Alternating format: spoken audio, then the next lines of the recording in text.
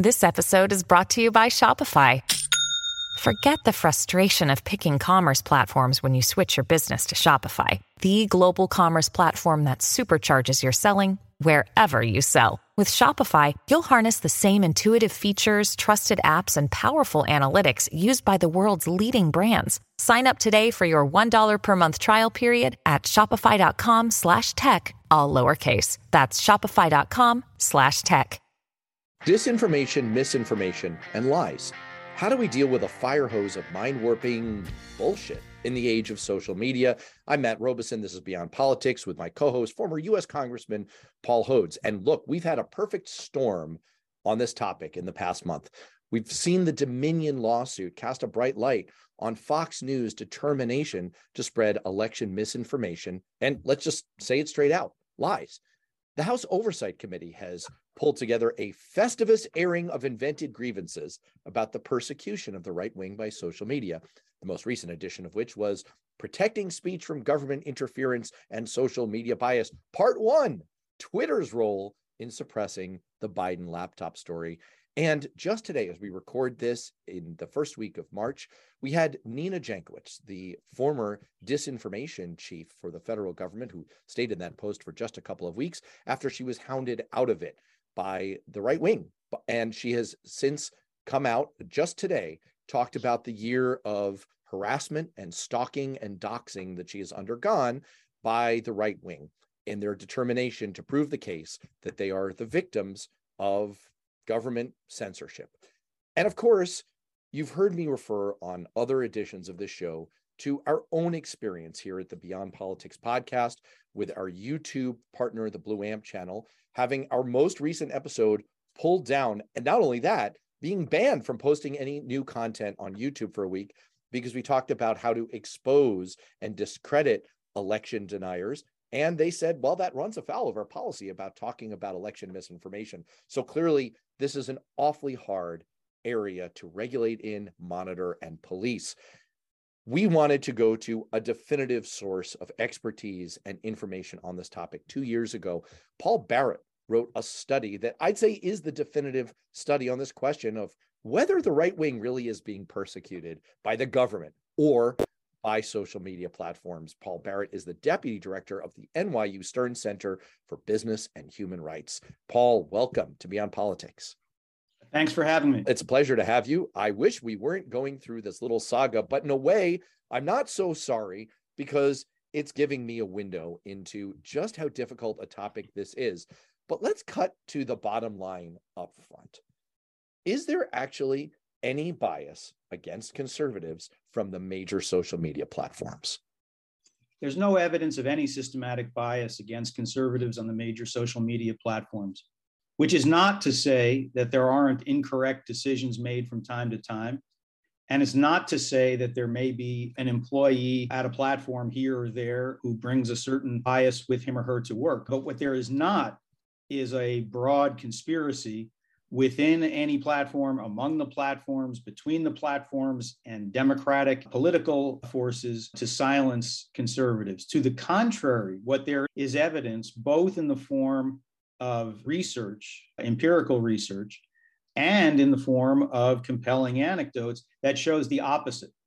Wow. That shows that what you have is former employees who are so anxious about the danger of conservative backlash if they make certain content moderation decisions, that they bend over backwards to accommodate conservatives, to bend their rules, to keep conservative content on their platforms and to keep conservatives' accounts live. So that's the somewhat complicated, but I think very poorly understood landscape that we're talking about. Going back to your conclusion that there is not systemic bias against conservatives, how do you know that? You do point in your study to some countervailing examples of just how much Trump was able to dominate Biden in terms of, for example, Facebook engagement or on Twitter, or the fact that Fox News and Breitbart far outperformed other news outlets in the run-up to the 2020 election. So it seems like you have some indications that it's not like conservative information is suffering here. And indeed, there's some anecdotal evidence that the contrary is the case? Right. Yes, that's all correct. Of course, it would be possible for there to be very strong and even ubiquitous conservative voices on social media, and there still could be a bias against them. In other words, they could be even more predominant absent an alleged bias. But I think you can gain some circumstantial sense that the forms Twitter, Facebook, Instagram, YouTube, TikTok, and the rest, you can gain some fragmentary circumstantial indication that there isn't a systematic effort to marginalize them by the fact that they are so prominent. There are some, admittedly, relatively narrow studies that tend to undercut the claim of an anti-conservative bias. So one study that I've written about shows that you do tend to see removal of Republican material more than Democratic material. But at the same time, the same study authors found that the Republican users of the platforms tend to recirculate material from sites that have been identified as being in misinformation more frequently. So the inference you can draw from that is that, yes, Republican material does tend to get taken down more frequently, but that there's a reason for it, as opposed to it just being a function of straight bias. Race car drivers get more speeding tickets. Exactly. A different study at the Indiana University set up basically sort of neutral bots and then released them on Twitter. And what they found was that these neutral, you could call them sort of nonpartisan bots, tended actually to drift more to the right, to accumulate more engagement to the right than they did to the left, which the very cautious researchers at Indiana University said doesn't necessarily tell you that there's a strong bias favoring conservatives, but what it does tell you is there is not any evidence of a bias opposing conservatives. And then finally, I would point out that Twitter itself has done internal research, which people may discount, and this was Twitter in the pre-Elon Musk era, which found that activity on Twitter tended to show a slight pro-conservative bias, not a pro-liberal bias. So those are studies which I don't consider to be definitive in any way, but they all tend to suggest the absence of this conspiracy that Ted Cruz and others like to talk about so much. And obviously, it's those on the right who are claiming that the misinformation they spread is not misinformation, who are bringing the claims that there's bias against them, because they're the ones who are both violating platform rules more frequently, as well as recirculating the garbage.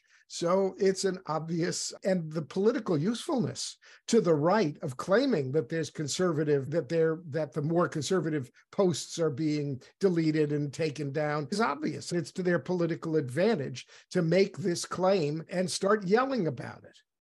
Yes, I think that's absolutely true. And we're in a realm where it is difficult to keep the discussion calm and rational, because as you said, one person's misinformation is another person's article of faith. Among many Republicans, it is still, quote, true, close quote, that the 2020 election was corrupt and that former President Trump was reelected. Whereas to the majority of people who would look at that with clear eyes, that's just false. So because we have come to have such a problem in our country in distinguishing truth from falsehood, this whole discussion is very difficult for people to have in a calm and rational way. Although I do think you point this out in your own study, I do think that it's not just the difficulty of kind of parsing what is truth. What's the difference between something I feel to be true and something that I know to be true?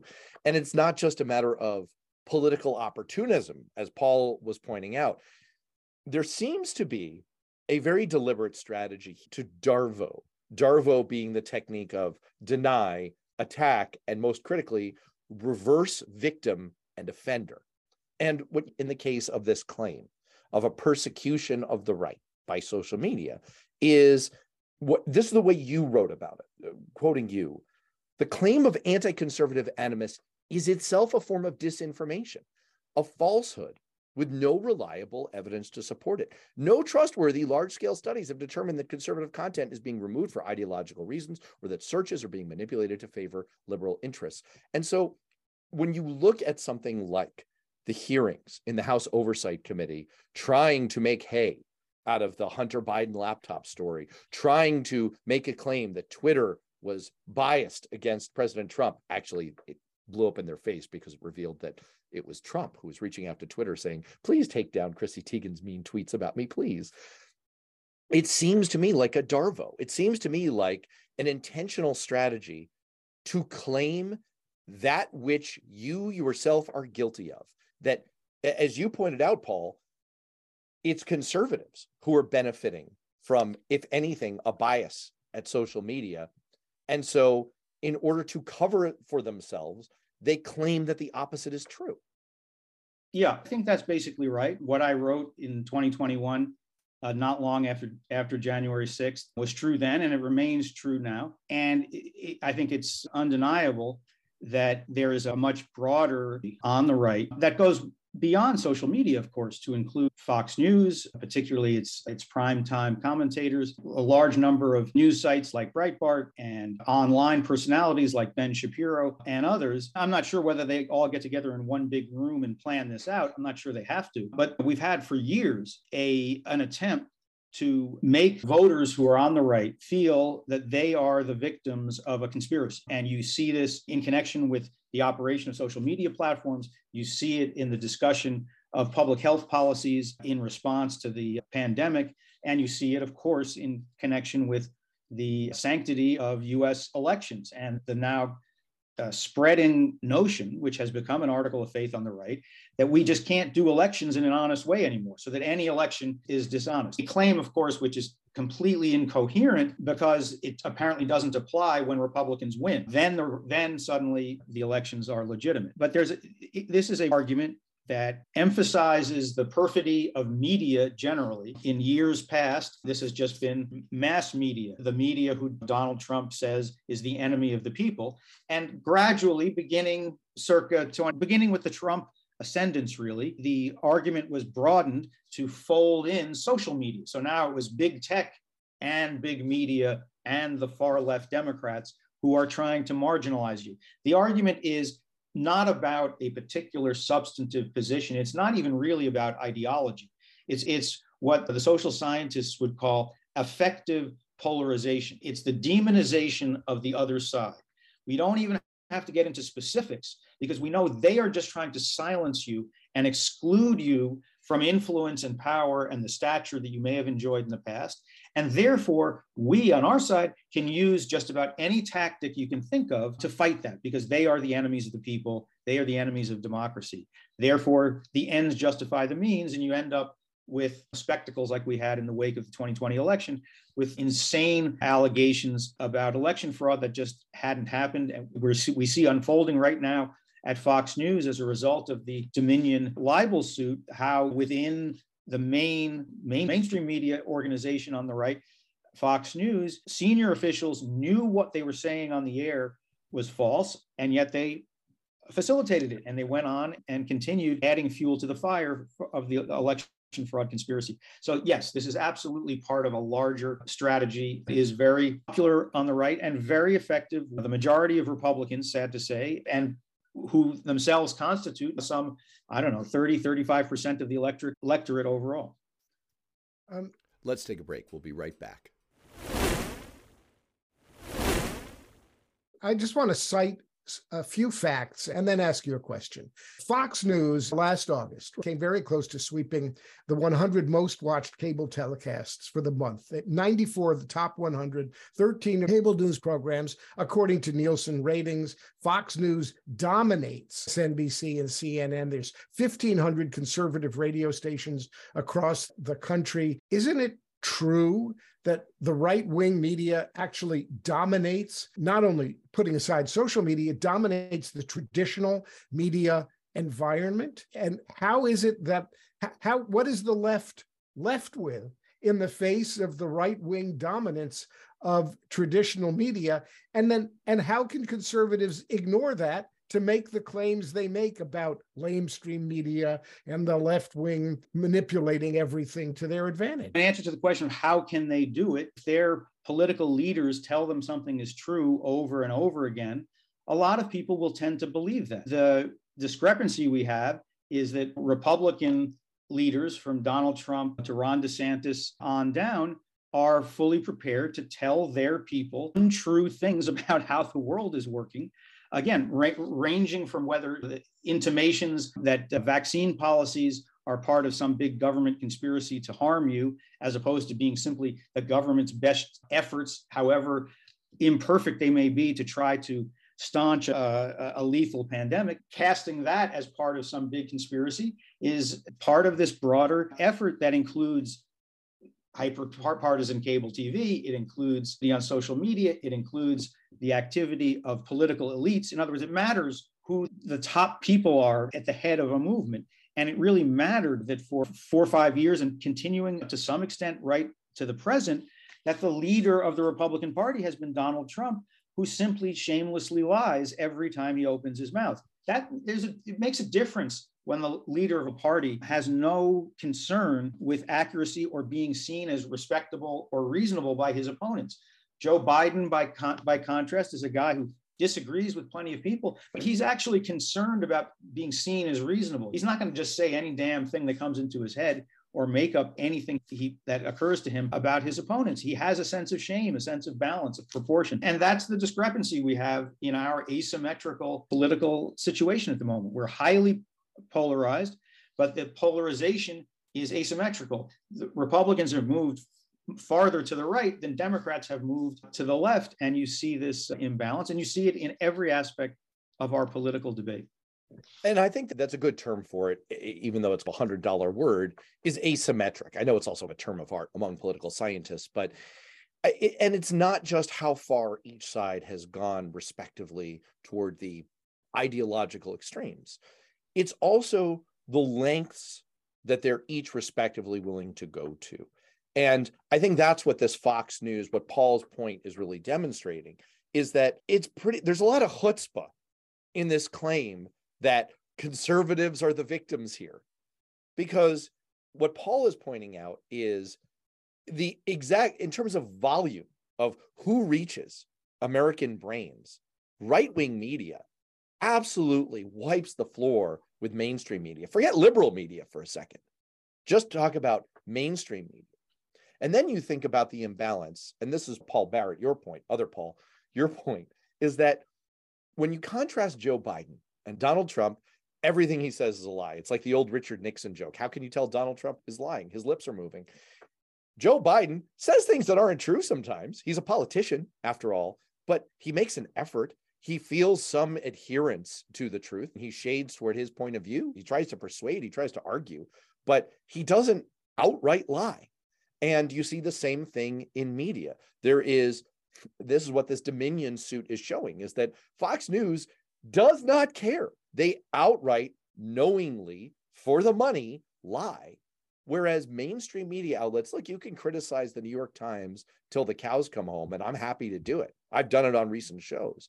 But they make a bona fide effort, some would say too much of an effort, to play it down the middle and to give both sides perspectives. And so what you end up with is this asymmetry that you're talking about. You have an unimpeded, unadulterated, unalloyed, every other in the world, fire hose of misinformation and lies from one side.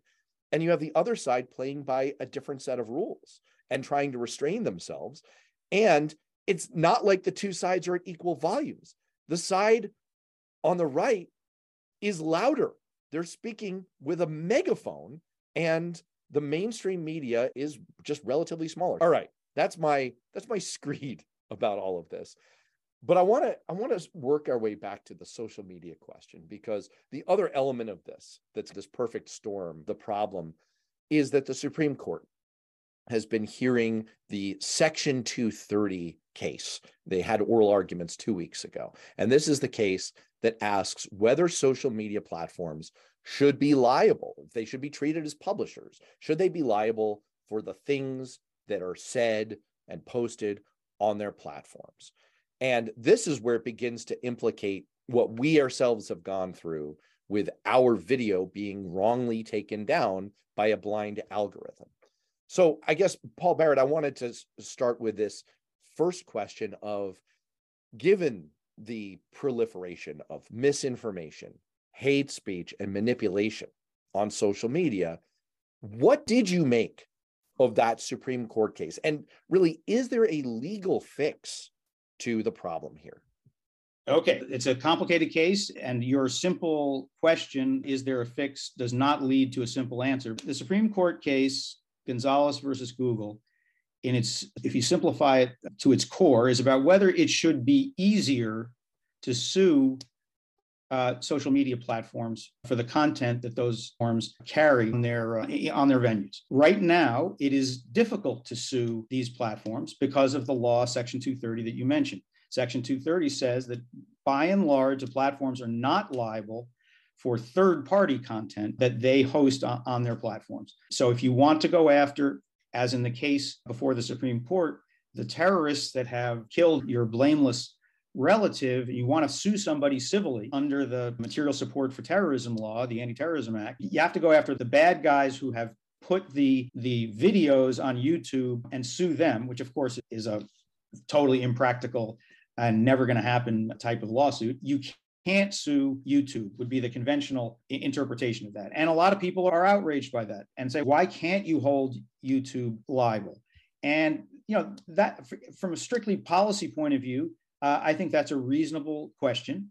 And I think it would be entirely reasonable for Congress to go back to the law and say that while we think this general shield is one that promotes free speech on social media and has bequeathed us, has given us this free-flowing exchange of First Amendment protected material, that terrorism propaganda is such an acute and painful problem that we're going to carve out an exception to Section 230 and say that for terrorism material, you can sue the platform that has hosted the material.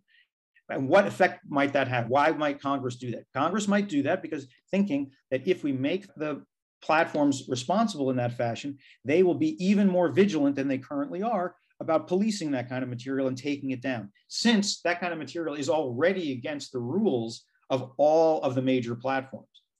To me, that would be a completely reasonable legislative process. I've suggested in writing in various places that Congress ought to consider doing something like that if it can frame it very precisely. There are other exceptions to Section 230 that allow lawsuits to go forward. For example, in 2018, Congress added an exception for content related to sex trafficking. That was very controversial for a variety of reasons. But the fact is that right now, if your concern is that a given platform is hosting material that in some way encourages sex trafficking, and you can find a basis for going after them with a civil lawsuit, that lawsuit will not be blocked by Section 230.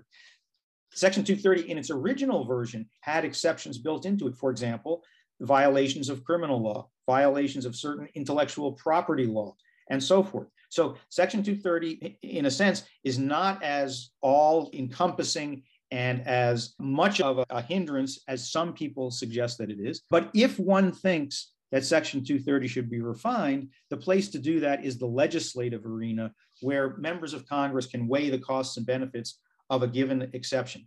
The problem with the way that it's been approached at the Supreme Court is that the Supreme Court has been asked to basically create judicially an exception to Section 230. And the problem with that, as appealing as it may sound at a certain level, is that pretty much all that social media platforms do is recommend material. I was involved in writing an amicus brief on behalf of the Center for Business and Human Rights at NYU, in which we told the Supreme Court, do not create an exception for recommendations. That could unravel the entire statute and undermine Congress's intent in terms of protecting social media companies so that they will promote a lot of online communication. And instead, if you think there's a problem, tell Congress you think there may be a problem, and then defer to Congress and let Congress rewrite the law. That's what Congress is supposed to do. Let's take a break. We'll be right back. Actually, Matt and I recently recorded a show called Balance of Power, and our guest, we had a guest panelist who is a conservative journalist who edits a journal in New Hampshire, and he argued vociferously that we need a free bird approach to social media, that we had to let our free flag fly, that the only regulation that was good enough for America was no regulation at all, that if we started regulating, free speech would no longer be free. You had a number of policy suggestions in your paper, and you argue, I think, essentially in the recommendations you make that there could be a middle ground between all-out government regulation, we'll call it, and no rules at all, just the free play of ideas on these social media forums. Can you help us understand how you came to your recommendations and what kinds of ground for regulating social media? Sure. It's a great question. Again, a simple sounding question with only complicated answers if you really want to be honest about it. Let's first survey what the situation is right now. Right now, we have very imperfect self-regulation by social media platforms. They have quite elaborate sounding regulatory systems of their own. Now, that type of regulation, and we'll get to how good it is just in a second, is not what the First Amendment is talking about. Company like Twitter or Meta or Google, which owns YouTube, has a full and free opportunity to regulate what it puts on its platform as a private entity. They have, in a sense, the same ability to do that without government interference, but also without being accused of censoring anybody. They have the same right to do that as your hometown newspaper or the New York Times or the Washington Post or the Wall Street Journal has the right to decide what articles to put in its newspaper, which these days is mostly online on websites and to some degree, some small number of print copies. In other words, private companies that are in the communication business are free to make choices about what they publish in the world and what they choose to amplify with whatever tools they choose to amplify those things. The First Amendment does not protect users of those sites from the self-regulation by the owners of those sites. So that's step number one. Step number two is the self-regulation that those sites are doing is imperfect, tending toward defective. Now, you've discovered that. Agreed. You've discovered that with your recent experience with what you perceive, probably correctly, as being the errant decision by a non-human algorithm to take something down because it raised a topic that the website in question, the social media site in question, doesn't want to traffic in. And the irony was that you were actually criticizing the type of phony that the site itself wishes to not promote. And this is the problem of scale. These sites are so big, and when their user bases are measured in billions rather than hundreds of millions, they have to, by definition, use technology to help them screen material, at least in the first instance. I'm a big fan of their hiring many more human beings to do content moderation, but even I recognize that they couldn't possibly hire enough human beings to do that job entirely. And in any event, that would change the internet if everything had to go through a human reviewer before it posted. One of the purported joys of the internet is you can put things up relatively quickly without anybody second guessing you. So we've got this very imperfect self-regulation, rules that are contradictory, that are hard to understand, being enforced by opaque, algorithmic, automated systems that we have barely any real understanding how they operate because these companies have been allowed to do that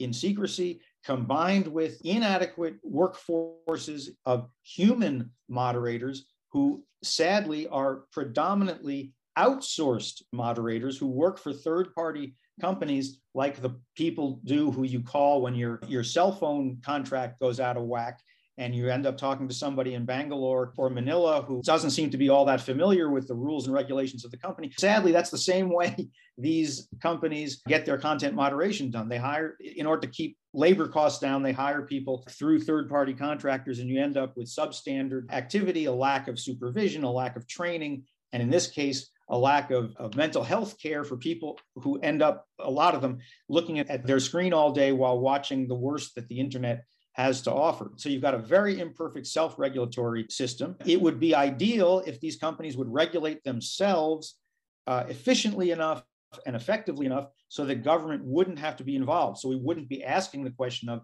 do we need government to step in? Unfortunately, their self-regulatory work has been inadequate. And the pleas from civil society guys and gals like me have fallen on deaf ears. And that tends to turn people's attention towards, so what can the government do?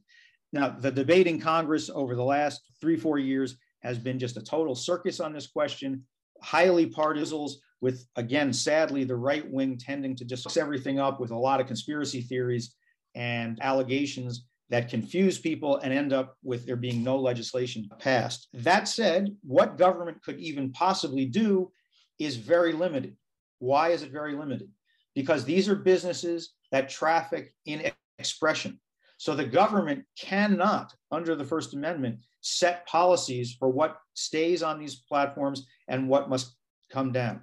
The government cannot get involved in individual decisions of a particular piece of content, up or down, on or off. The government cannot get into decisions as to whose account should be removed. Does Donald Trump deserve to be on Facebook or not? That is not a question for the government. And as a result, the arena, the range of activity that the government can undertake is limited. Some people have fixated on revising Section 230. I think that's a very limited approach. You're basically taking a deregulatory law, a law that protects companies, and saying, let's make it a little less protective. It may make sense in certain areas, such as what we were talking about before, terrorism-related material, but I don't think you're going to get thoroughgoing government oversight by making an exception to a pro-company protective law. The proposal that I've made over the course of doing a number of reports, and then I eventually pulled this all together last year, is that the Congress should be considering enhancing the Consumer Protection Authority of the Federal Trade Commission as a means for extending procedural oversight of social media companies in a fashion that is just not being done systematically right now. And I'll be happy to explain what I mean by procedural oversight, but I've been going on for a long time, so I'll leave it there for right now. Look, the tagline of our show could be, there's no simple answer to this. And so we appreciate on Beyond Politics getting into some of the nuance. Look, I'm going to take, once again, the narcissistic approach to this and just looking at my own recent experience as the lens here. I actually did a preempt case for your kind of middle road approach on our earlier show that Paul was just alluding to. Me, I agree that the extreme choices here are not really choices at all.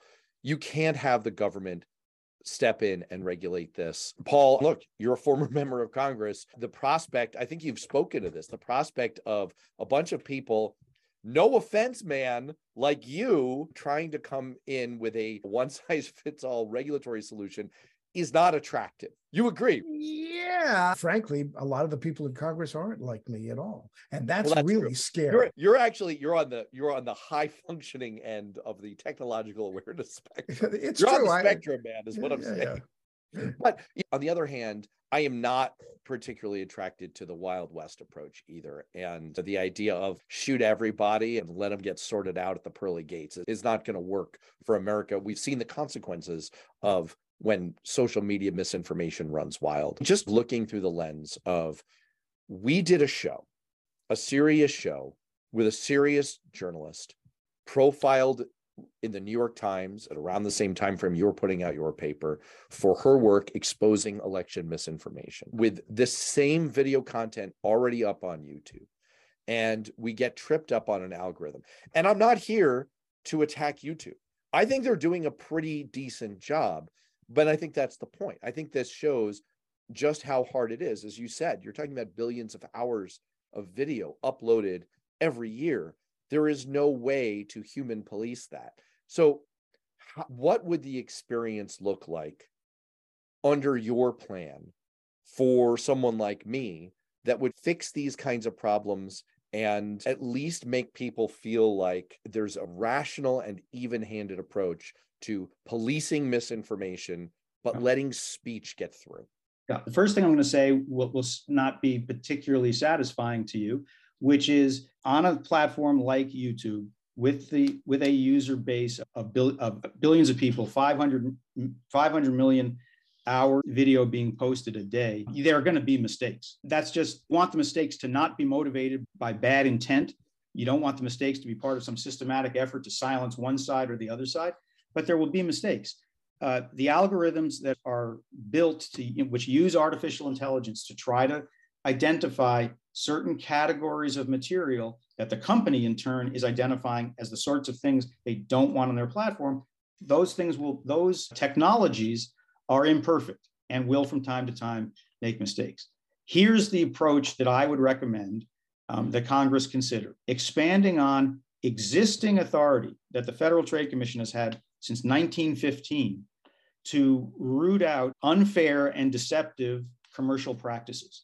That's statutory authority that the FTC has. Normally, so that the FTC would set up a social media or digital bureau within its consumer protection unit, and that would hire people who are experts, ranging from experts in technology to experts in First Amendment law, and they would work on two broad areas to try to improve the performance of social media without interfering with free speech in a way that violates the First Amendment. The first broad area is transparency. We don't understand right now, sitting here today talking, why exactly the algorithm at YouTube seems to have malfunctioned and plucked out your content, and resulting in the company then disciplining you and saying you're locked out for whatever it is, a week. And there's no reason other than YouTube's proprietary interests that we can't know how those algorithms operate. For example, we could demand that YouTube and its sister sites tell us what are the 20 top criteria that your algorithms use to remove content. We could demand disclosure enforced by the FTC in the same way that, for example, the chemical industry has to tell the government what's the content of chemicals. And the equity markets, people active in the stock markets, have to disclose all kinds of information. The government would not run to your rescue. You could not go to the FTC and appeal to the FTC, because we don't want the FTC to be ruling on individual cases having to do with what gets taken down or not taken down. But instead, the FTC could ask questions such as, how many human content moderators do you employ? Now, if all of this sounds like inadequate, not comprehensive, not sufficient to, for example, solving the problem that you've run into in recent days, you know what? It is. Because in the end, this is a speech business. And in the end, as frustrating as it may be, we are going to have to rely on this business itself, the corporations in this business, to self-regulate, because in our country, under the First Amendment, we do not want the government dictating what goes on these platforms. So it's a partial, not silver bullet, not panacea approach to regulation. Look, it strikes me that your solution is like democracy itself.